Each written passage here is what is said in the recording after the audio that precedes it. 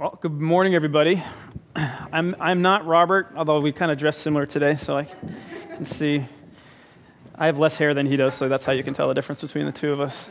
But I'm very happy to be here today and doing the teaching this morning. And we're going to be in John chapter 5, so if you have a Bible under your chairs or on you, you can pick that up and look for John chapter 5. And while you do that, I'm going to talk about another book that I've been reading this week, a book, it's really just a leisure book. And Nate Ribeiro actually is the one who lent it to me after he finished. He suggested it. So I don't know if you've heard of it. It's called Are You My Mother?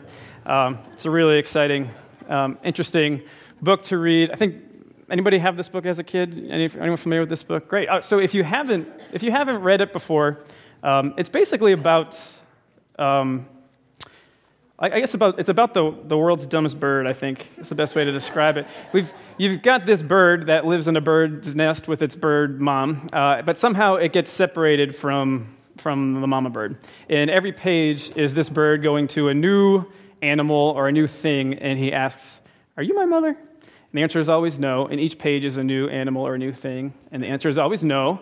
And surprise, surprise, spoiler alert, the book just keeps continuing until he gets reunited with baby mama back in the baby nest, and that is where he finds rest and comfort. And I actually was reading this book to my kids, and it made me think of the last sermon series that we went through in January, which was called Rest. And does anybody remember what the Hebrew word for rest is? Remember? Close. Shabbat. But you're thinking Shabbat Shalom, which is also important. And Shabbat is where we get the word Sabbath from. And Shabbat means rest. And we are created, just like that bird was created, to be in connection with its bird mom. We are created as spiritual beings to be in connection with our spiritual dad, who is God. The problem is, just like that bird, sometimes we have a tendency to find like really important deep rest in things other than our relationship with God. And we think, oh man, I would just really experience rest, and I'd really feel okay if my bank account just hit this level, and then I'd be okay. And then I would experience rest if I could just like win the lottery, or if I could just make this much money, or if I could just max out my 401k contributions just now as a 35-year-old, that would make me feel really good. Or if I could just get a fiance, that's it. I don't even have to finish getting married. I just need a fiance for a little while for some social credibility. That would be, then I could rest. Right? Or if I just had a bigger dining room where I could have people over and entertain, then I'd feel like I'd have everything and everything would be okay. Or if I could just get this next step in my career, or if I could just hit retirement at this age, right? Or if I just had a little bit more power, or if I just wasn't in so much pain. If I could just have that, then I could have a restful spirit, right? And just as crazy as it is for a bird to go up and ask a tractor, an excavator, "Are you my mother?" It's also kind of crazy for us to think that we can find spiritual rest in a non-spiritual thing. Does that make sense? Right? So we're created to find that deep spiritual rest in our relationship with our spiritual creator, with God, not in all that other stuff. And so that's why I was thinking this. It made me think of that sermon series on the Sabbath, or which was called Rest. And actually in Jewish culture, on the Sabbath, you'd go up to people and you'd say Shabbat Shalom, which means may you experience the peace of God and rest in God. So Shalom is peace, Shabbat is rest. So it's kind of like saying, enjoy the peace of the rest in God. But we have a tendency, just like that bird, to get separated from the mama bird. Like we go away from God and we try and find these other things. And God knows that. Like we're humans and He's God and He's holy and perfect and we're not. So He knows we have a tendency to do this, but He loves us. And He wants us to be in the nest with Him. He wants us to find rest in Him and only Him, that deep spiritual rest. All that other stuff, by the way, is important and it's good. And I think they're gifts from God, right? But they're not designed to provide us with rest. We shouldn't find peace in those circumstances. We should find peace in the fact that we have a God who gives us these good gifts.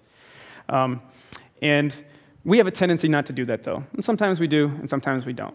And sometimes we do, and sometimes we don't. And I think part of life and growing up as a Christian is figuring out how to do that more and more and more. And so God sets a framework in place called the Sabbath for us. And He says, every week, I want you to not focus on anything else, but just focus on resting in me. And how different would our lives be if we had one day out of 7 where the entire day we just thought about what God provides for us and just the security that we have in our relationship as one of his kids. Do you think that would make an impact on your life? If we could just do that for one day. But it is easy to do that for one day? No. And so God makes the Sabbath a law. It's a Jewish law. And so he says, you got to do it. And what that looks like practically is like you're not engaging in achieving those other things that we seek to provide us with spiritual rest. And so, and practically that looks like you take a day off of work. You're not working towards making more money to give yourself peace. You're not working towards trying to be in a relationship with somebody to get you peace. We're not working towards trying to keep up with the Joneses. We're not working towards trying to get a new raise or a new title at work. But we are separating ourselves from those things one day a week so that we can recognize and just kind of sit in the security and the rest in God. And so the Sabbath really it's a framework. It's not about not working on a day. It's about engaging with a spiritual dad where we can experience rest on a day.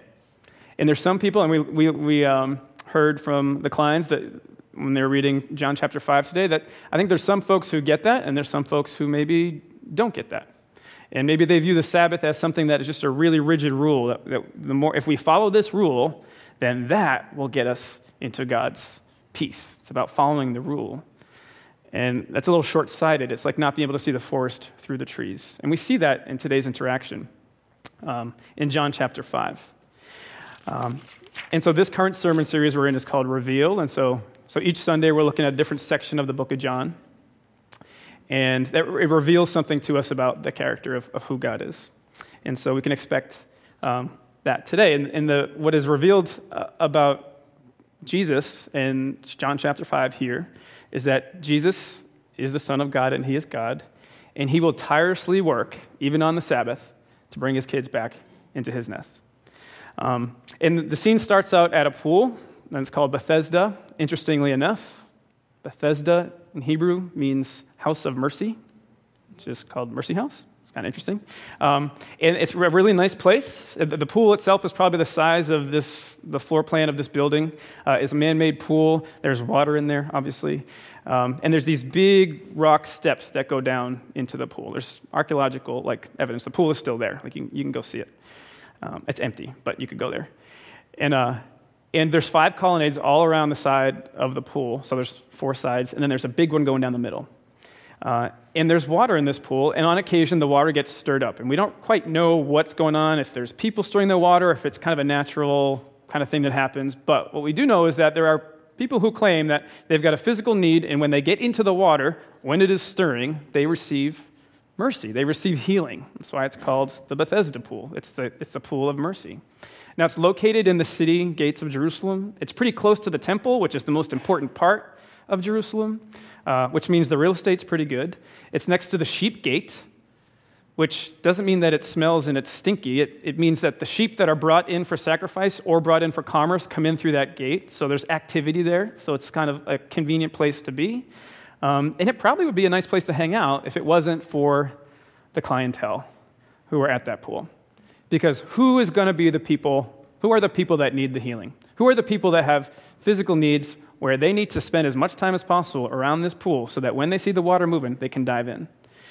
I'll tell you who. It is the powerless. It is the blind and the lame and the paralyzed. And I call them the powerless because they are not able to support themselves. They're not contributing to society.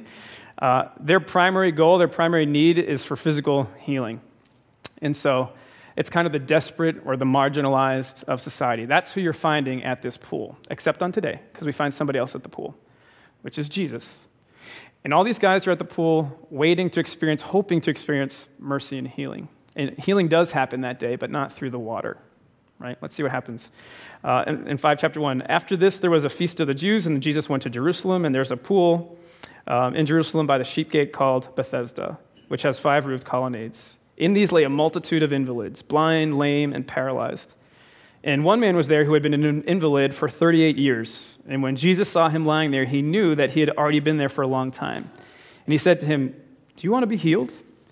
And the sick man answered, "Sir, I have no one to put me in the pool when the water is stirred up, and while I'm going, another steps down before me."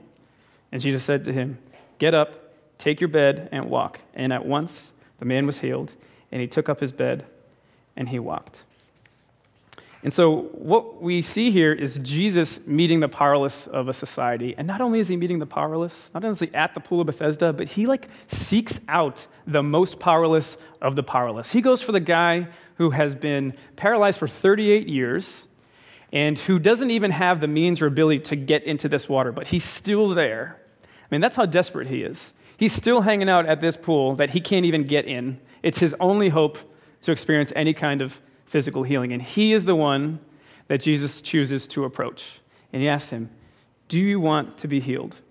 And he says, sir, I have no one to put me in the pool, and I can't get in the pool myself. It's too crowded. And that's his response. And what I think when I'm reading this is, dude, Jesus asked you a yes or no question. So you answer that with a yes or no. And I'm a high school teacher, and I often have students who are just in despair. And they come after school, and the test is the next day, and I'll say, do you want some help studying for your test? And they'll be like, well, what's the point? I'm just going to fail it anyway. And I'm like, that's not what I asked you. I asked you if you want help. So if you want help, tell me you want help, and I will help you make a study guide. I made the test, and I will help you. But what I'm doing is I'm like, I need you to shake out of the desperation. I need you to shake a little bit and just say, yes, I need help. And the reason I do that is because I think I have a hard time giving people mercy. Instead of saying, you know what, don't worry about it. I'll help you make the study guide. What I say is, I asked you a yes or no question. So say yes if you want. And I do the same thing in my house. My wife and I often we have opportunities to show mercy to our kids, mostly Zach at this point. And the way that we show him mercy is by, in his deepest, darkest moments, which is when he cannot open the fruit snack bag, which isn't designed on purpose so that 2-year-olds can't and 3-year-olds can't open them, I think. And so he'll just try and open it and just get frustrated and just collapse on the ground. And I'll say, do you need help? And he'll just start crying, and I'll say, help, please. And if you say help, please, I will help you. But you have to shake out of it. You have to say help, please. And I don't help him unless he says help, please. And when he says yes, please help, then I open the fruit snacks, and all is good. And I've shown him a little bit of mercy, right? Not so at the pool of Bethesda when Jesus is the one offering the mercy. Because when he says to the guy, do you want to be healed? The guy doesn't say yes or no. He says, what's the point? That's the only way I can get healed is in that pool. And I can't get there, and I've got no friends that can get there. I am desperate, I am powerless, I am friendless. I have a need, and that need cannot be met by me or anyone else here. So what is the point if I want to be healed? And what does Jesus do? How does he respond? Does he say, I asked you a yes or no question? Does he say, you know what, guy? Any human who has existed in the existence of the existence who could help you today is me, and you happen to be born at the exact right time in history and be in the exact right location for me to help you, so just acknowledge that and then I'll help you. Does he say that? No. What does he say to the guy? He says, get up, take your bed, and walk. And he offers him mercy. Did the guy have to do anything for the mercy? Was there a prerequisite for the mercy? Is there any work that he had to do to receive that mercy? The answer is no. And that's because when we're spiritual beings who are separated from a spiritual dad, there is nothing that we can do. There is no amount of goodness. There's no amount of church attendance. There's no amount of giving to the poor. There's no amount of not cheating that we can do to get ourselves back into that nest. It's a spiritual problem, and there's a spiritual solution. And that solution, thankfully, comes from Jesus, who does not require work on our part to do that. We receive his mercy because it is a free gift. And we learn that at Bethesda today. It reveals one of the characteristics of God, that the mercy that he offers does not require anything on your part except receiving it. And I mentioned that this paralyzed guy was the most powerless of the powerless, right? And oftentimes in the New Testament, when we see Jesus offering mercy to people, it's to those people who recognize that they have a need that they cannot meet themselves. He hangs out with these people. This is his crowd. This is where he goes. And I think and even last week we were learning about Jesus with the woman at the well in Samaria. And he helped her realize you have a need. You're finding rest and peace. You're looking for spiritual peace and deep rest in the opposite sex. and getting validation from people, for being in a relationship. And he's saying there's a living water.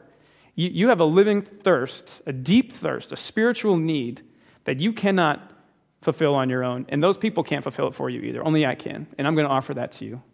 And she takes it, and she responds with obedience and allegiance, and she has faith. And then she spreads the word, and more people respond and come to Jesus and offer obedience and allegiance as a result of the mercy that he gives. And I think that's why Jesus hangs out with the marginalized. I think that's why he hangs out with those who are powerless. It's because oftentimes our physical circumstances, not having something, not being able to do something, kind of like primes our heart to receive mercy and to receive grace, because we know we can't do anything to help ourselves. And so our heart's like in a position to receive that gift. And then we respond in a way. And we respond out of obedience. We respond with obedience and with allegiance. And I think we see that in this situation too, because the paralyzed man receives God's mercy, and then he's obedient. What did Jesus tell him to do? Get up, take your bed, and walk. And so he does it. And some of us might think, well, yeah, of course he does that. That's not being obedient. That's just what you do when you're healed after 38 years and not being able to walk. You walk, and you skip, and you jump, and you run. It's like being stuck underwater, and then somebody finally frees you from being stuck. And right before you get to the surface, they say, go up and take a breath. Well, obviously, you're going to do that, right? And so if he's healing a guy and saying, get up, take your bed, and walk, and then the guy does it, is that really obedience? And I think it is. And I think it is because he doesn't just say, get up and walk. What does he say? Get up, take your bed, and walk.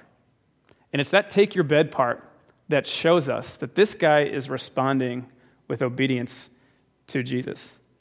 Because the guy's bed at this point, and this point in history, and this guy's social status, his bed at most is like 2 pieces of cloth with some goat hair shoved in between. At least it's a blanket. It's a thick blanket. He's not like walking down the street with a futon on his back, right?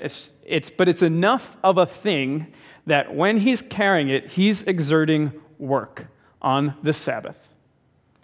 And so Jesus isn't saying just get up and walk. He's saying receive my mercy and then do what I tell you to do, no matter what. Because this guy is hanging out at this pool near the temple. He knows Jewish law. He knows you can't do work on the Sabbath. And so there's a little quick cost-benefit analysis. Okay, this person is going to speak into me, and just through words alone, he's not offering to roll me into the pool. Just with words alone, he is offering me mercy, and he's going to heal me. But he's telling me to do this thing that I know other people are telling me that we're not supposed to do. So do I trust him, or do I trust these other people? I'm going to go ahead and trust the guy who, with words, can heal 38 years of paralysis. And he gets up, and he rolls up his bed, and he walks. And he's working on the Sabbath, right? He has received the mercy from God. He did nothing to earn it. He received that mercy, and he's responding by giving his heart, right? It's kind of like, the verse from that song, that hymn that says, take my heart, Lord, take and seal it for your courts above. When we receive the mercy, it's like, I'm yours, man. Like, tell me what to do, and I'm going to do it. And so he responds with obedience. He also responds with allegiance. And we know this because we see how he interacts with the powerful. So he's the powerless. His heart is primed to recognize that he has a need and that he can't meet his own need. But then in this story, we also see the powerful. And those are the Jewish leaders at the time. And it doesn't say in chapter 5 here that they were Pharisees, but they're Pharisee-like, at least. And Pharisees were a section of Jewish leaders who were charged with memorizing, teaching, copying, and explaining Jewish law. And so these were the guys who knew what the Sabbath was. They knew that you're not supposed to work on the Sabbath. This was part of their identity. And they would actually weave pieces of God's law on paper into their braids. These were not powerless people. These were the powerful of the society, right? They're educated people. They are privileged people. They not only can navigate society, they can influence society. And they have done it in a way where they receive honor and power from people. And the problem with that is that if being powerless positions our hearts to primes them to receive mercy, being powerful primes our hearts to be hard because it prevents us from recognizing that we are needy, that we have a need, right? The Pharisees are saying, we're separated from God. We know that because we're separated from God. And the way to get back to him is to follow all these rules. And maybe it's not, observing the Sabbath exactly, but it's certainly memorizing and following and making sure that other people are like doing their due diligence. It's all about obedience for this group of people, for this powerful. And because they know the word, they know the rules, they think pretty highly of themselves. And it's within their power to meet this need to reconnect with God. And so they're taking the power to offer that mercy away from Jesus, and they're saying, I can do it on my own. The difference is the powerless receive mercy and then respond with obedience because we're offering up our hearts to you. The powerful sometimes can be hardened to that, and they think, it's obedience and then mercy. And Jesus is saying today, it's mercy first. You don't do anything to receive that mercy. You just take it. And then it's obedience because you love me. And when this paralyzed guy of 38 years is walking down the street with his mat, and he's coming up to the Pharisees, and they see this guy who has been paralyzed for 38 years and just happens to have been healed, they don't say, what happened? Or they don't say, who healed you so that maybe they have something for us? We have a need too. What do they say? They're like, you're breaking the Sabbath. You should not be carrying that bed, which is ridiculous to be thinking that they have seen a mercy of God, and all they are focused on is this rule that is being broken. And it's because those folks are finding peace and rest in their own power, their own ability to follow law, to follow obedience as the means to meet this need, right? And how does the guy respond to them? He says, I'm carrying this mat and I'm working on the Sabbath because some guy healed me from being paralyzed for 38 years and he told me to do this. So that's why I'm doing this. He responds with obedience and allegiance to Jesus. And then the Jewish leadership say, well, who was this man who told you to get up and take your mat and walk? Who's teaching you that it's okay to work on the Sabbath? And he goes, I don't know. I never caught his name, right? And we recognize that the powerless are in a position to receive mercy, and the powerful are in a position are not in a position to receive mercy because they have hardened of heart. And I think there are so many times in the New Testament when Jesus interacts with people and the response is receiving mercy, responding with obedience and allegiance. Even, he's healing the blind, he is healing lepers, he healed another paralyzed guy. They're all responding with obedience and allegiance except the powerful. When they come into contact with the mercy of God, they're blind to it because they find their rest in their own power instead of God's power. And I think that the Jewish leaders of the time felt threatened. And so they want to know, is the guy that healed you this guy Jesus that we're hearing about? They knew who he was, and they knew what he was doing. Jesus wasn't the new guy on the block at this point. This is John chapter 5. We're 5 chapters in to the ministry of Jesus Christ. And at this point, he had called most of his disciples. He had taught around Judea. He had flipped over the tables in the temple when people were using the temple, the house of God, when they were using that to make money and exchange money. He flipped over the temples, and he drove out the Jewish leadership with a whip. And he said, I will destroy this temple and raise it again in 3 days. John the Baptist, had already been proclaiming his way. Jesus had already many times said that he was the Son of God, and he was God. And every time he comes into interaction with the Jewish leadership, it's a confrontational but holy interaction, right? And so the Jewish leadership, the Pharisees, are feeling threatened by this gospel based on grace, not obedience, because that goes against where they're finding their peace and their rest, which is silly. And,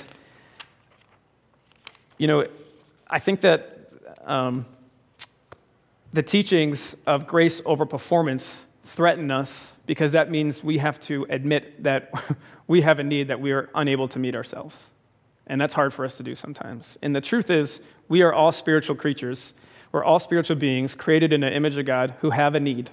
the need to be connected with our dad, our spiritual dad, to feel that rest and the peace that we're supposed to be feeling. And sometimes it's just easier to put it to find it in a 401k, right? Or to find it in a relationship, because it's concrete. And there's a messy spirituality that has to happen when we sit and actually think, which can be awkward for some of us to think, okay, I need to actually stop here and think about myself as a spiritual being who has a spiritual need that only God can meet. Jesus communicates with the Pharisees, right? We know that the guy didn't know who Jesus' name was. Jesus meets him later. He reveals himself to the guy, and then the guy goes and tells the Jewish leadership, oh, by the way, the guy that healed me, that was Jesus who did that. And that's why he has my allegiance. And so how do the Pharisees respond? They plan to persecute him. And Jesus talks to the Pharisees. Once again, we see holy confrontation. It's confrontation, but it's holy confrontation because it comes from Jesus. And he says that my Father is working until now, and I am also working. And in that, he's again revealing his deity, that he is the Son of God, and he is God. And he's also revealing the true purpose of the Sabbath, that it is a framework where we are to connect with our spiritual dad. It's not about just not doing something on a Saturday or a Sunday. And this isn't even the first time that Jesus has healed on the Sabbath, has done work on the Sabbath. In Mark chapter 3, it says that another time Jesus went into the synagogue, and a man with a shriveled hand was there. And some of them were looking for a reason to accuse Jesus, and they're talking about Jewish leadership. And so they watched him closely to see if he would heal the man with the shriveled hand on the Sabbath.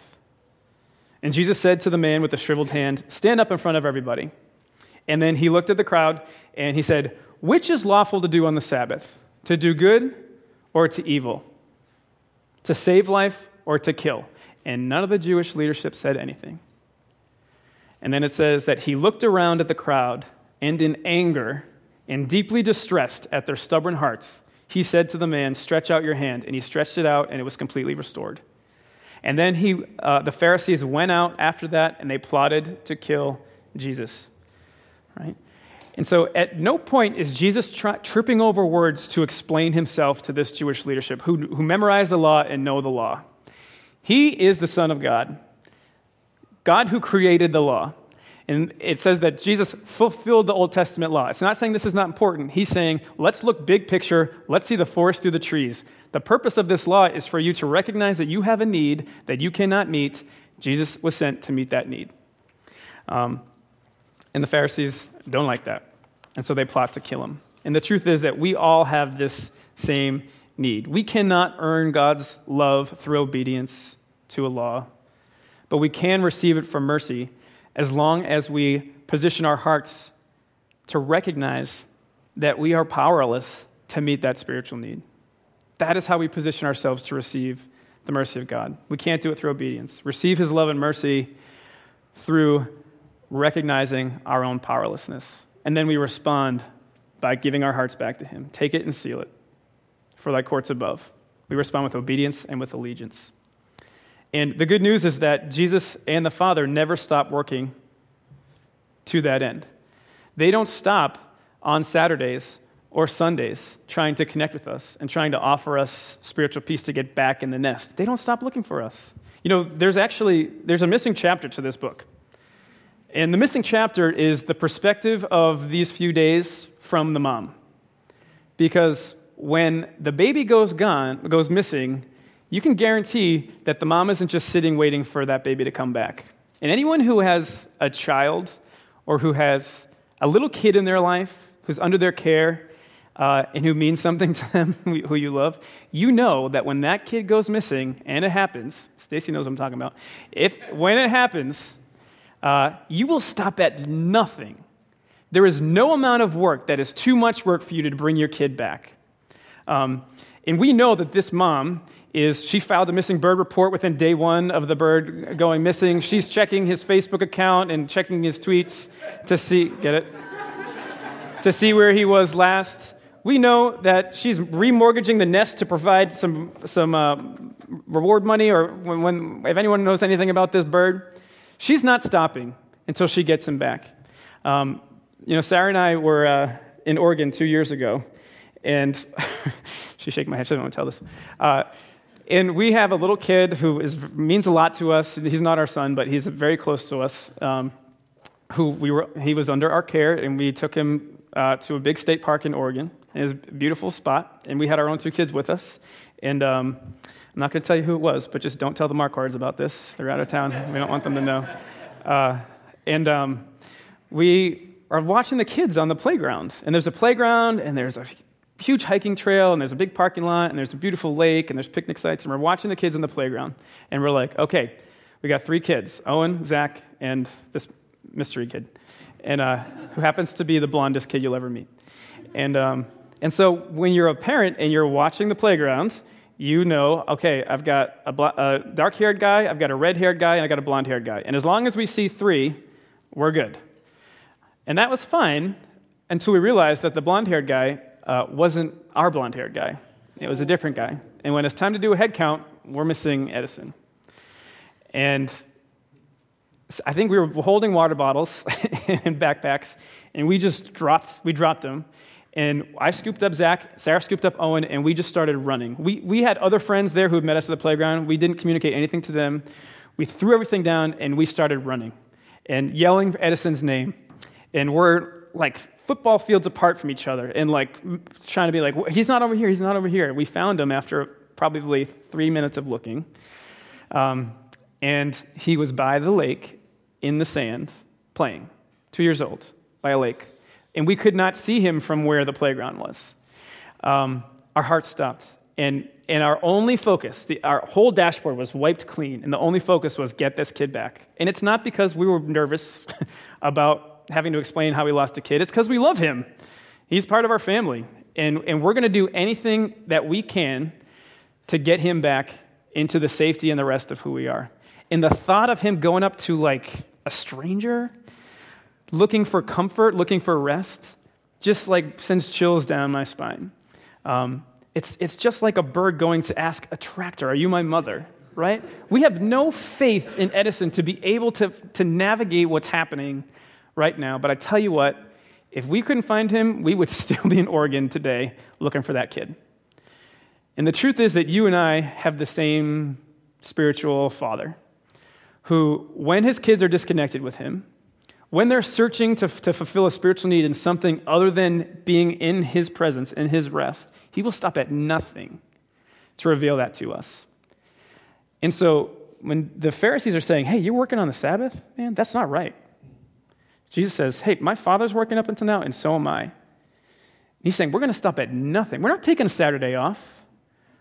We're not going to not work on a day when we can offer mercy to a kid who needs to be in the rest and presence and safety of his spiritual dad.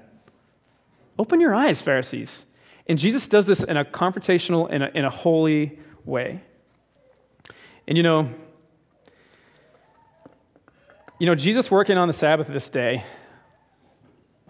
Okay, so when I'm on occasion, I think I come up here and I do this teaching like 3 times a year, maybe a little bit more. And usually I know a couple weeks in advance. And the way it works is I know the text that I'm supposed to teach on, and it's kind of ruminating in my brain for a week or two. And then the week before, Sarah becomes a single parent, and we go to work, we come home, we do dinner, I go out. And I spend about 3 hours or so, 4 hours at Smith College, just kind of like rewriting and praying a little and working through this and trying to like organize it. And on Wednesday this week, I was sitting there, and we're in this sermon series right now. It's called Reveal. And I just felt like, reading this for like the 5th time or something, I'm like, holy smokes. The deep work that Jesus did in Bethesda that day was not just healing a paralyzed guy, but he's actually setting up his own death on the cross by what he's doing on this day. The work is not just physical work, but there's a deeper spiritual work that's happening today. And we can tell that when we look at how he responds to the paralyzed guy. Because when he asks him, "Do you want to be healed?" the guy doesn't say yes. He doesn't say no. He just kind of says, "Well, what's the point?" And then Jesus says, "Get up, take your mat, and walk." He does not say, "Get up and walk." And had he said that, would the guy have still received mercy? Yeah. Would he still have responded with obedience and allegiance? Yeah. But what wouldn't have happened if he left the bed part out? There would be no confrontation with the Pharisees. So when Jesus is saying, get up, take your bed, and walk, he is orchestrating this confrontation, right? And then the confrontation happens, but the guy didn't know Jesus' name because Jesus slipped out of the crowd, and we might think, oh, okay, Jesus is off the hook. The Pharisees aren't going to get mad. They're not going to try and hurt him because they don't know who he was. But we know that they did know who he was. What does Jesus do? He seeks out the paralyzed guy at the temple, and he goes, hey, you're looking good. Remember me? I'm Jesus. I'm the guy who healed you. By the way, go and sin no more so something worse won't happen to you. And in that, he's saying, listen, you've been healed physically, but you don't want to sin because that separates you from God, and that is a deeper paralysis than what you were experiencing. And I think he's saying that to the guy because he wants him to know, I'm Jesus, I'm the guy who healed you, I'm also God. I can speak into what sin is. I can speak into what is going to connect you or disconnect you from God. So in case there was any confusion about who I am, I'm Jesus, I'm God. Go tell those guys. And the guy goes back out and he tells the Pharisees. And how do the Pharisees respond? We're going to kill him. Right? So what is revealed to us is that Jesus has a deeper work than just going and waving a magic finger and healing people because he can. There's a deeper work in the mercies of God, and that is to bring people back to our spiritual dad. People who have a spiritual need that they can't meet on their own, but Jesus can meet on the cross. Sometimes I think of the road that Jesus took to get to the cross, not the physical road, but actually like the steps he took to get there. And I think, oh man, those Pharisees were jerks to Jesus. Those soldiers, they were jerks to Jesus. And on Wednesday, I'm reading this, and I'm like, oh, Jesus orchestrated all of this. Not only, he wasn't just responding to the bad stuff that was happening to him in an obedient way to his Father, but he was actually physically the puppet master behind getting the Pharisees to kill him. He is hand-delivering the prosecution their case. And why is he doing that? Because he loves us. He is a dad bird who's going to do anything he can do to get his kids back. And that is the deeper work that is happening this day on the Sabbath. It blew my mind on Wednesday when I realized that. It changed how I view Good Friday and Easter.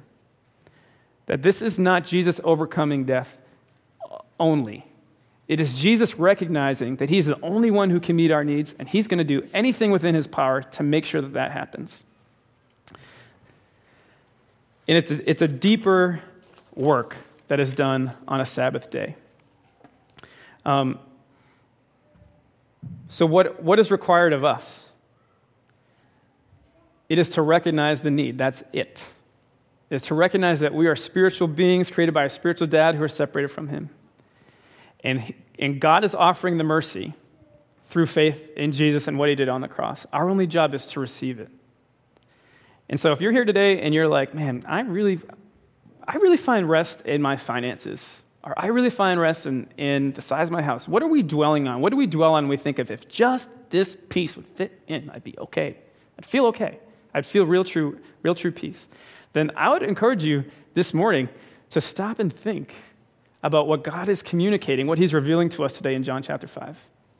That we're spiritual beings with a spiritual need that only he can meet. And to recognize that in our own powerless, that is when we receive the mercy. That's when we get real, true spiritual rest. And we are invited back into the nest based on what Jesus did on the cross. And just like the Sabbath is a framework for us to remember God is who we find rest in. God is who we find rest in. God is who we find rest in. Jesus gives us another framework as a church to remind us that the work of Jesus is what gets us back into the nest. It is what gets us in that place to receive the mercy to begin with. And that framework is called communion. And every church I've been to does this, and it looks different in different churches, but it's set on the same framework, where Jesus is modeling for us that really important work that he did on the Sabbath on the cross. And so this is part of our week too. It's not only that we connect with God and we rely and rest in God, Shabbat Shalom, but it is also that we recognize that Jesus did the work for that. We can't do it on our own. And so Jesus models that through the breaking of bread and through a cup of wine. And he says, this bread is like my body that is broken for you. He says, this is a work that I am doing for you to meet a need that you can't meet yourselves. And that is why we use bread as part of communion. And then in the same way, he took a cup, and he's doing this on the night before he was betrayed. Not a surprise. This was not a surprise to him. And he took the cup and he says, this is my blood. This is the cup of the new and the everlasting covenant. When you drink it, remember me. And he models this for us to do it every week so that we can recognize that he is the one who did the work. Church attendance, doesn't matter. Your tithing history, doesn't matter. Cheating on taxes, cheating on your wife, not cheating on taxes, doesn't matter. Nothing's good enough to get you in a relationship with the Holy God. What is good enough is the work that Jesus did on the Sabbath day. And that is good news. Amen? Amen. All right, so I'm going to pray for us, and then I'm going to invite you up to take communion. And the way we do it here is you just come on up either table, you take the bread, you take the cup, you go back to your seats, and just at your own, when you're ready, you can take it at your seats. And then Cindy and the worship team will come up and we'll sing a few more songs. But I would encourage you when you're sitting there with the bread and the cup to think of the work that Jesus did on that Sabbath day and recognize our own powerlessness and just respond by giving him your heart with obedience and allegiance and thanks. Because we have a heavenly Father who's at work for us and doesn't take days off. Dear Lord, we thank you for the Sunday. We thank you for just the truth that we learn in John chapter 5, that even 2,000 years after this happened, we still get access to it. Thanks for your Holy Spirit that guides truth in our hearts. And we just pray that the work that you have done would become real to us today, just how much you love us, that you're just not willing to stop for us, Father. That would be real in our hearts. We love you, and we're here today because of you. And we pray these things in the name of Jesus. Amen.